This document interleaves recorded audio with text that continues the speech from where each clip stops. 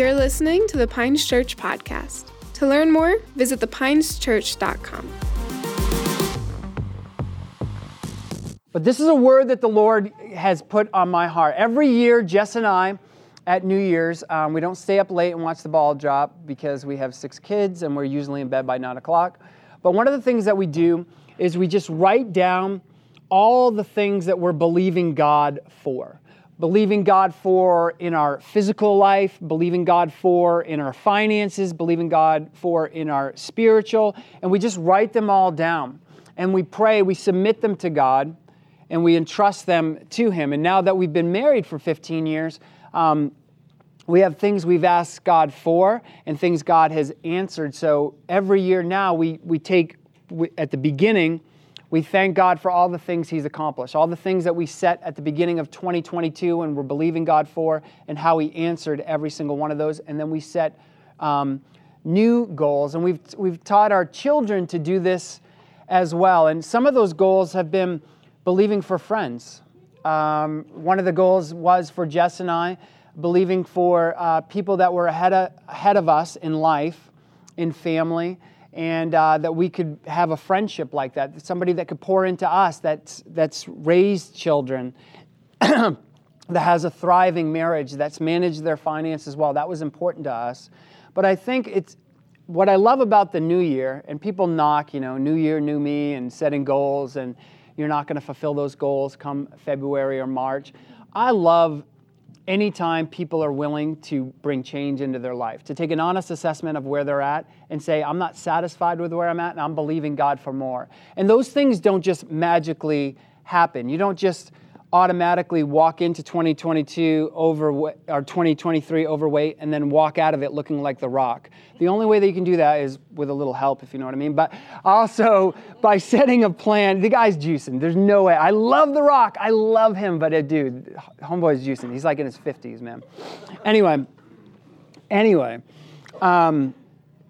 you got to write down a plan. You got to commit your plans to God, and God has plans for you. And so this is the scripture that God put on my heart, not only for our family, but I believe for our church and for you individually. And so I want to read this scripture to you, and I would encourage you to save this scripture on your phone, to write this scripture down, to write this scripture down on a 3x5 card and put it in your car, to write this scripture on your mirror, but to be reading this scripture almost every single day, to allow it to renew your mind. Because what happens is you can come out of a meeting like this and be really excited, or you can come out of a time with God where He spoke to you and you're on fire, you're passionate, you're ready for revival. And then a week down the road, things start to not go the way that you had anticipated, and you drop the promise, you forget the scripture that the Lord put on your heart, and you begin to rely on what you see and what you feel and what you're experiencing, which is a poor indicator of what God is trying to do in and through your life. So the scripture is Psalm 65:11, and this is out of the NLT. There are many different versions, but I liked this one, and it says, "You crown the year with a bountiful harvest. Even the hard pathways overflow with abundance." I just love that scripture. What a powerful verse to speak over your life, to speak over this year. Remember, there is power in our tongues. The power of life resides in our tongue. So when we read this scripture, we're proclaiming this truth over our life. That word crown isn't a word we use very often. We think of like a king with a crown, right? But the Hebrew word, it literally means to surround. So God is saying that your year is surrounded with a bountiful harvest. Well, does that apply to my marriage? Yes, I believe it does. Does that apply to my finances? Yes, I believe it does. Does that apply to my physical goals that I'm trying to get into shape, that I'm trying to shed some pounds? Yes. I believe that God is wanting to prosper you in every area of your life. In peace, in health, in provision, and joy. Now, Jesus said in the midst of that, in the midst of wanting you to grow and to prosper in all of these areas, you have to understand, Jesus said, if they hated me, they're going to hate you. And you're going to face trials and tribulations in this life. And right there you say, well, wait a minute, Matt. It sounds like you're talking out of both sides of your mouth. You're saying that God wants to prosper my finances, prosper my marriage, my relationships, my occupation, my giftings, but I'm also going to have to go through hardship. And the truth is, yes, but God blesses you in the midst of the storms of life. And there have been certain sects of Christianity where they've just focused on the prosper. God wants you to have this, God wants you to have this, God wants you to have that, God wants you to have this, blab it, grab it, and name it, claim it. And there's an element of, yes, God does want you to prosper. But it is not void that we are going to face trials and tribulations in this life. Both can be true at the same time. And some people just focus on this. Woe is me. It's always going to be hard. At least I got Jesus. We're really no different from the world. We're just saved. And, whatever happens, happens. And both are like a caricature of what God is trying to do. Do you guys know what a caricature is? When you go to the fair and there's some dude there with like a little sketch pad and he's like going to draw a caricature of you. And he draws the pad, you pay him like $25, and he draws you a picture, and you have like a really big ears, which I already have, really big nose, it's like they accentuate all of your features. It's not you, it's a caricature of you. And sometimes if we're not careful in the church, we can make caricatures of God's word. And so I have committed my life to preaching the full counsel of God. And so, yes, God wants to prosper us. And yes, we are going to face trials and tribulations in this life. But back to that word, He wants to crown the year with a bountiful harvest. That word bountiful means large in quantity, abundant. And God wants you to be blessed so that you can be a blessing to others. God wants you to have an abundance so that you can meet the needs of all that are around you. God fills your cup to overflowing so that you can pour into other people's cups who are empty. If you had a cup, your solo cup, and I kept pouring into it, and you never removed it, and I just kept pouring into it, it's going to spill over and it's going to make a mess. But if I pour into your cup and you're pouring into others, I'm going to continue to pour because you're being blessed to be a blessing. But I want this word harvest, it's always kind of used of like God's getting ready to do a new thing. God's getting ready to do something huge. God's getting ready to prosper us. And that is true. But having been born and raised in Maine, I grew up working on a farm. Anybody ever work on a farm? Okay, a few of you. But you can relate to this just because you live in the state of Maine. Okay, a harvest is great because the seeds that you've sown and all the work that you've done is going to result in, you being fed, you having enough in your storehouse, you getting paid. But a harvest is work. And that's something that a lot of people don't talk about.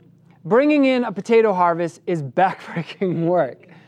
Raking blueberries is backbreaking work. Picking peas is backbreaking work, but it's necessary. So we celebrate that God has given us a bountiful harvest, that there's more than enough for us, that there's enough to be able to meet the needs of others, but it requires work. This is why the Lord said in Matthew 9:37, the harvest is plentiful, but the laborers are few. So the harvest is great. God has crowned the year, your year, with a bountiful harvest, but it is going to require something from you. It is going to require you to harvest and to bring in that harvest, to pick. That's why Jesus says, therefore pray earnestly to the Lord of the harvest to send laborers. I'm going to just take this off for a minute. I'm sorry, I'm getting hot here. So, to send laborers. So we have to, a harvest means there is work. So yes, God wants to prosper your finances, but it's going to require some work. God wants to prosper your marriage, but it's not going to be a result of you sitting on your sofa and binge watching Netflix. It's going to require you putting in some work with your spouse, putting in some work with thinking about how you can multiply your finances, how you can think of creative ways for extra streams of revenue. But what God is saying is, if you commit to that work, I will bless it. I will prosper it. You will find that you will have a harvest. But you can't harvest something that you didn't plant, right? If you don't plant seeds in a field, you have no business. You can pray until you're blue in the face, but there's not going to be anything to harvest. God, save my marriage, bless my marriage, prosper my marriage. Well, if you're not taking the time to date your spouse, to flirt with your spouse, to love your spouse, to serve your spouse, then it's not going to happen. So what God is saying is, if you're willing to work on your marriage, I'm going to crown it with a bountiful harvest. If you're willing to work at your craft, this gifting that I've given you, I'm going to crown it with a bountiful harvest. If you're willing to work on your relationships, I don't have any friends, I don't have anybody that I trust, I'm really believing God for friends. Well, be friendly, show yourself friendly in order to have friends. Reach out through text message, through email, through writing a letter. Be a friend to someone else. And God is saying, I'm going to bless the work of your hands. And here's a blind spot that I think a lot of us get into. And I was alluding to it as we were coming into this year. There's so many people that were text messaging me, calling me, meeting me for coffee, and just saying, Pastor Matt, this year, the Christmas just isn't hitting the same. It's been a struggle. I just feel down. I feel heavy. I just don't I just feel like everything's stacked against me.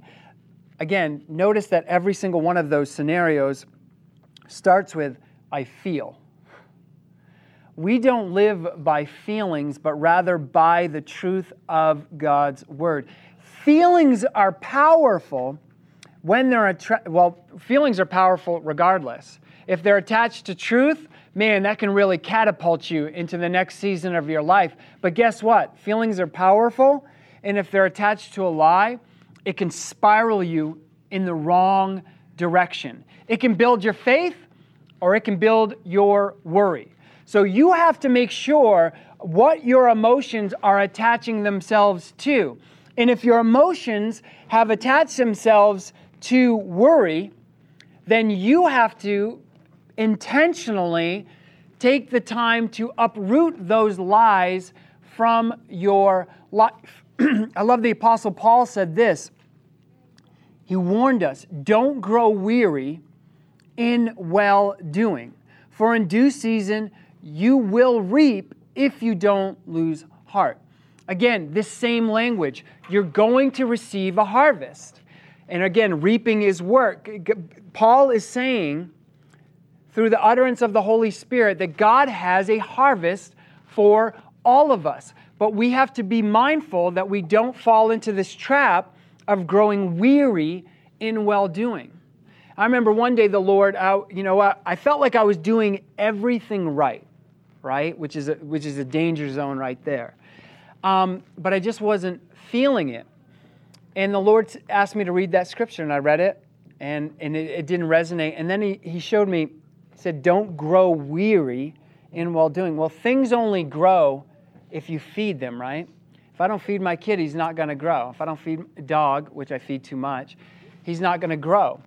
And so the weariness grows if you feed it. So you have to, again, take an inventory. What are you feeding? Are you feeding your doubts, your insecurities, and your fears? Or are you feeding your faith? Are you feeding the dreams that God has given you?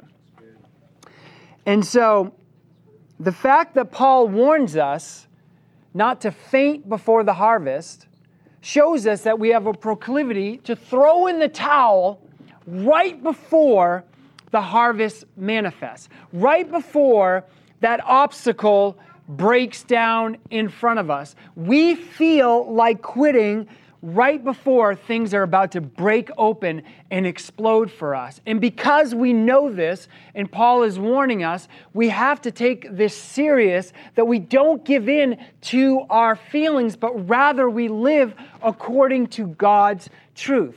And sometimes what that looks like is proclaiming the Word of God over our life and proclaiming those things that are lies, is speaking over our life. You might look like a crazy person because you're talking to yourself, but better to look like a crazy person than to be somebody that's riddled in fear, doubt, worry, anxiety, and depression. And God is saying, if you're willing to turn to these things, I will bless them. I will multiply them for you. John 4:35 says this, "Do you not say there are yet 4 months? Then comes the harvest. Look, I tell you, lift up your eyes and see that the fields are white for harvest." I used to quote that when I was a new believer. I used to quote that scripture all the time, ripe for harvest, but it actually says white for harvest. And what it's saying is that the stalk would turn white, and it would show you that it was ready to be harvested. It was ready to be brought in.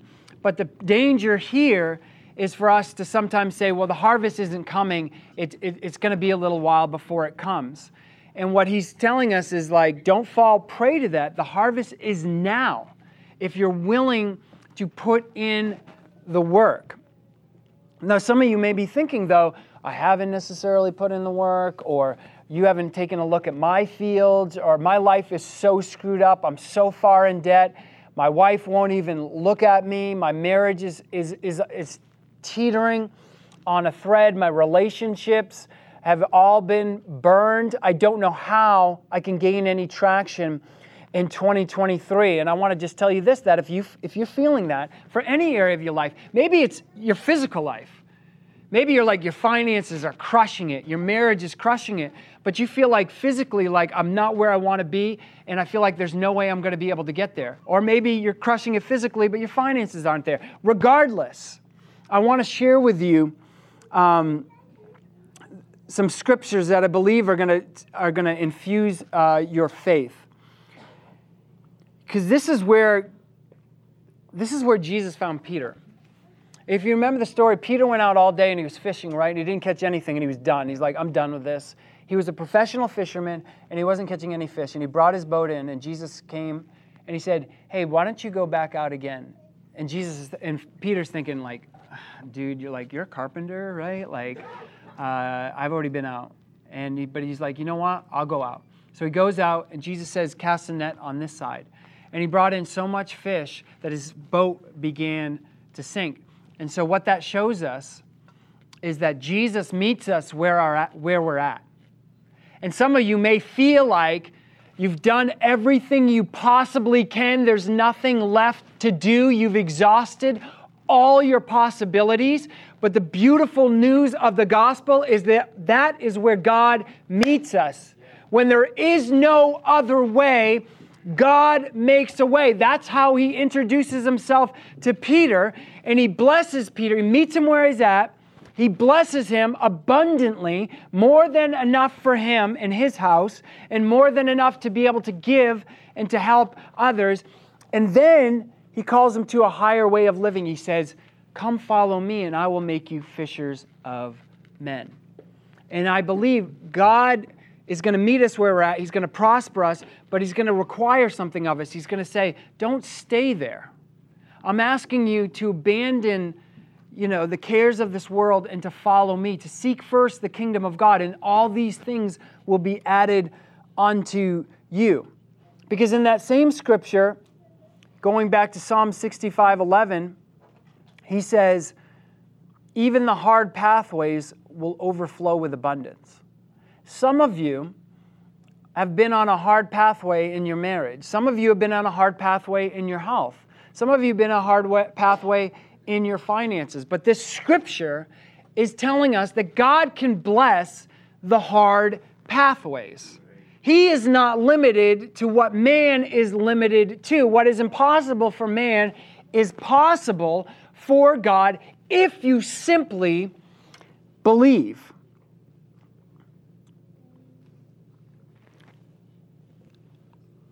And I want to share this with you. This statement that even the pathways overflow with abundance, he's looking at it from an agricultural setting. He's basically saying, another translation says, there are dry pathways. There are hard pathways, there are dry pathways. Either way, it's hard to produce a crop in a dry or hard soil, right? So he's giving us kind of like an agricultural setting for this. But what he's saying is that it is going to be abundant and fertile.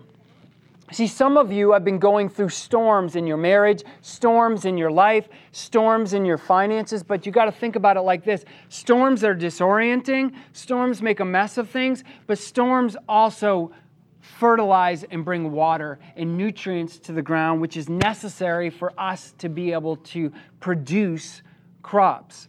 There's this thing, I did a little research, it's called a super bloom. Have you guys ever heard of a super bloom? It's not a band from the 90s, which is what it sounds like, but it's actually this occurrence that happens in the desert. It's rare, but it happens, like in Nevada. It happens in parts of California, in Arizona, in these super dry, desolate, no vegetation or plant life, with the exception of a few like cacti. All right, there's this botanical phenomenon, which unusually high proportion of wildflowers whose seeds have laid dormant for years, okay? Years. The soil, because of these storms that come in, these superstorms they call them, it germinates the ground and they blossom all at the same time. So, and you can look it up, it's called a super bloom. You can go certain parts of California, Arizona, Utah, where it's just absolutely desolate. There's like nothing living, and all of a sudden there's this super bloom, these beautiful flowers out in the middle of nowhere that came through these storms. And so it's an illustration for us who, when we look at a desert, we say there's no way that you can bring in a harvest there. God is saying there is still a way. That I can take that broken, hard, dry ground and cause things to grow. And you may be hearing that and say, well, that's still like this nebulous idea, this abstract thing. How does that actually apply to my life? And as I was preparing for this, I was reading in Genesis 26:12. This is Isaac. And the Bible says this: Then Isaac sowed in a land. Again, this land, I should have back preface. The land was experiencing a huge famine. Nothing was growing and nobody had any food. We haven't yet to experience that, but that is a dangerous place to be when you don't know where you're going to get your food. We have an abundance of food here, but especially in these times where they had to sow and reap in order to be able to live, it says Isaac sowed in a land experiencing famine, and reaped in the same year, listen to this, 100-fold of what he laid down in seed, and the Lord blessed him. I love that it says he reaped 100-fold and the Lord blessed him. Was the 100-fold a blessing? Absolutely, but it wasn't just relegated to his harvest. It went beyond the harvest that he was bringing in. He crowns the year with his goodness. You are surrounded with a bountiful harvest. So don't be worried about what's happening to the left and to the right. You know, Isaac had the opportunity to go to Egypt and he refused to go. He stood his ground. He planted his seeds, which must have made him look like a crazy person. And there are going to be many people that are going to tell you, oh, the economy is doing this right now. You shouldn't do this. And I'm not telling you that you shouldn't look at what the economy is doing and that you shouldn't use good stewardship and exercise wisdom. But when the Lord has spoken something to your heart, God will often call you to plant seeds in dry seasons so that others can see the blessing and the provision of God in your life. And so don't follow the customs of this world. Isaac planted in a famine, and reaped 100-fold return. And some of you are looking at your field, your marriage, your bank account, your career, and you're thinking, dry, dead, hard, nothing is going to grow in that. But the word of the Lord to us going into 2023 is, if we position our hearts in faith and we know that we received a word from the Lord, He will cause a super bloom harvest in our lives, because God is in the business of redemption. And His power works best in our weakness. In fact, when you set the stage and you can do everything in your own intellect, in your own ability, in your own creativity, just to be honest, it doesn't really give God a lot of room to be God, does it? That's right. And so God works best in your brokenness, in your weakness. So the fact that you're starting with a deck, so to speak, that feels stacked against you is actually starting this year off in strength. Not your strength, but His strength. Because this is going to require faith. It's going to require you intentionally praying and proclaiming this over your life, of digging those seeds, of practicing your craft, of flirting with your wife, of taking her out on dates, of thinking of ways that you can bless her, of thinking of ways that you can prosper your career and looking for, looking for opportunities. My father used to tell me this all the time. Faith isn't the absence of responsibility. Meaning, faith isn't sitting back on in your living room saying, I'm living in faith, and just trusting that it's going to come. Faith without works is dead, right? So it's exercising our faith, and God meets us in those spaces and those places. Isaac tilled the ground. Isaac planted the seed. Isaac brought in the harvest in a famine. It was God's responsibility to bless him and to bring in the 100-fold harvest. So I want this to be a year where you go to God, you and Him, and you write down the things that you're believing for. Write them down and put them in an envelope and seal it. I think it's better to write the vision where you can see it. But write the things down that you're believing God for. And believe God for big things. Pray scary prayers. Put God at the task of being God. Don't set a goal for yourself that you can attain in your own strength. If I put $50 away every single, paycheck, then, I'm believing God. That's not believing God. That's just you being disciplined to put $50 in your savings account every paycheck. And if you end up at the end of the year, congratulations, you've done what the world can do. You've just simply disciplined your finances. No. I'm not talking about that. I'm talking about excavating the dreams and the vision. I'm talking about you have no money in your bank account right now, but God has whispered to you that you're going to have a rental property. How the heck are you going to do that? Well, you can't, but God can. And begin to dream and begin to pray that God would send the right people into your life. People that think differently.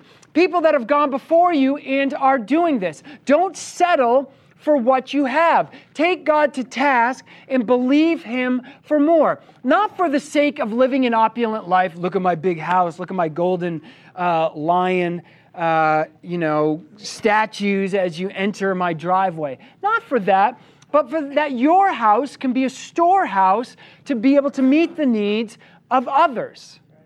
Believe for it and proclaim it over your life and write these goals down. With the purpose, at the end of the year, you can look back and see where, there was no way that that I was going to be able to do this, but then God showed up. And then you have the testimony to be able to share with others. So I am asking each and every single one of you to activate your faith this year, to have big asks, to pray scary prayers, and to believe God for more. And I just want to end with this. And this is out of Psalm 92, 12, and 14, because we make up a million excuses. I'm broke, okay? I'm sick. I'm too old. I'm too ugly. I'm not going to be able to find a spouse. Whatever it is, they're all excuses. And the enemy is going to magnify those, but God works in spite of all of those excuses. And so if you are of the mindset that you're just too old, that your best years are put behind you, I want to remind you of this scripture in Psalm 92, 12 through 14. And it says this, "But the godly will flourish like palm trees and grow strong like the cedars of Lebanon. For they are planted in the Lord's house." You are planted in the Lord's house. You will flourish as long as you are planted in the Lord's house. They flourish in the courts of our God. Twice, God is saying that you will flourish if you are planted. Ready? Even in old age, they will produce fruit. They will remain vital and green. I shared with you many months ago that the New England Journal of Medicine, okay, so you're on the fence here, your neighbor invited you to church, you're like, I don't know where I feel on this God stuff. Well, here's a little bit of science to help you with this scripture, okay? The New England Journal of Medicine did this study, and they found that the most productive decade of a human being's life was 60 to 70. When are we told to retire, to set autopilot, and to spend all the money that we've accrued? 60 to 70. So think about it logically. All the business acumen, all the creativity that you've excavated, all the wisdom that you've gained in your specific field, you're hitting this sweet spot of 60 to 70, which studies have been done to show that that's the time that you're most productive, that Scripture says that you'll flourish, right? That you'll be green. We stop tapping our imagination. We stop tapping creativity. We stop exercising our wisdom, and we set cruise control on our RV, and we visit all the ballparks and diners in America, and we wait to die. And what God is saying is that this is the time that you should be writing a book. This is the time to put all of that business acumen into place and to take that risk. This is the time to pour into the next generation. You know what the New England Journal of Medicine said? That the second best decade, 70 to 80. Well, I thought 70 to 80 is when you should start looking at a home. No! This is what the world is trying to do because the enemy knows how dangerous you are. These are the best years of your life. So what? You can't run, a 6-minute mile. You've acquired so much more than physical strength. You've got faith supercharged over a lifetime of failures and victories. Start exercising it. You've accumulated wisdom. You've made fortunes and lost fortunes. Right? You've gone all in on, what do they call it? Pyramid business. And you've walked away from it. You've acquired all of this. And the enemy wants you to go to sleep. And this is the time that you should put your foot on the gas. When is a leaf most brilliant? Towards the end of its life. This super bloom in New England where people come and say, your leaves are they're purple, they're orange, they're bright yellow, they're almost white. They're these colors that you don't see in other parts of the United States. That's what our lives should look like as we enter these crowned years, these 2 decades from 60 to 80. We should be shining vibrantly and pouring into the next generation so that their ceiling can be even higher. That our ceiling is their floor. We can say things like we're believing for the next generation to go further, but those words are hollow unless there's intentionality behind it. So I am here to tell you, whether you're young, whether you're old, whether you're in middle age and you're up to your eyeballs in dirty diapers, God wants to prosper and bless you, which is just, by the way, we were driving down the road, and my Vander Oh my gosh. And he's just like, my finger stinks. And I'm just like, I got to deal with this. I got to deal with like, why his finger stinks. And I got to think about all the things that he touched, that I touched.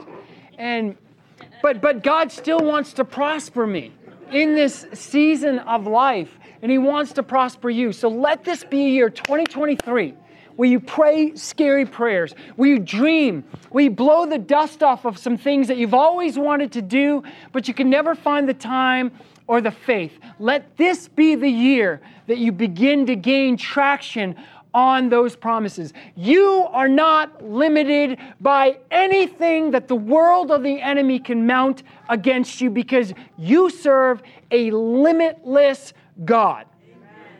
And so the church needs to start to believe and to manifest these promises by faith into the world so that people can see the goodness, the faithfulness, and the redemptive power of God. I'm going to ask you to stand, and then I'm going to pray for you.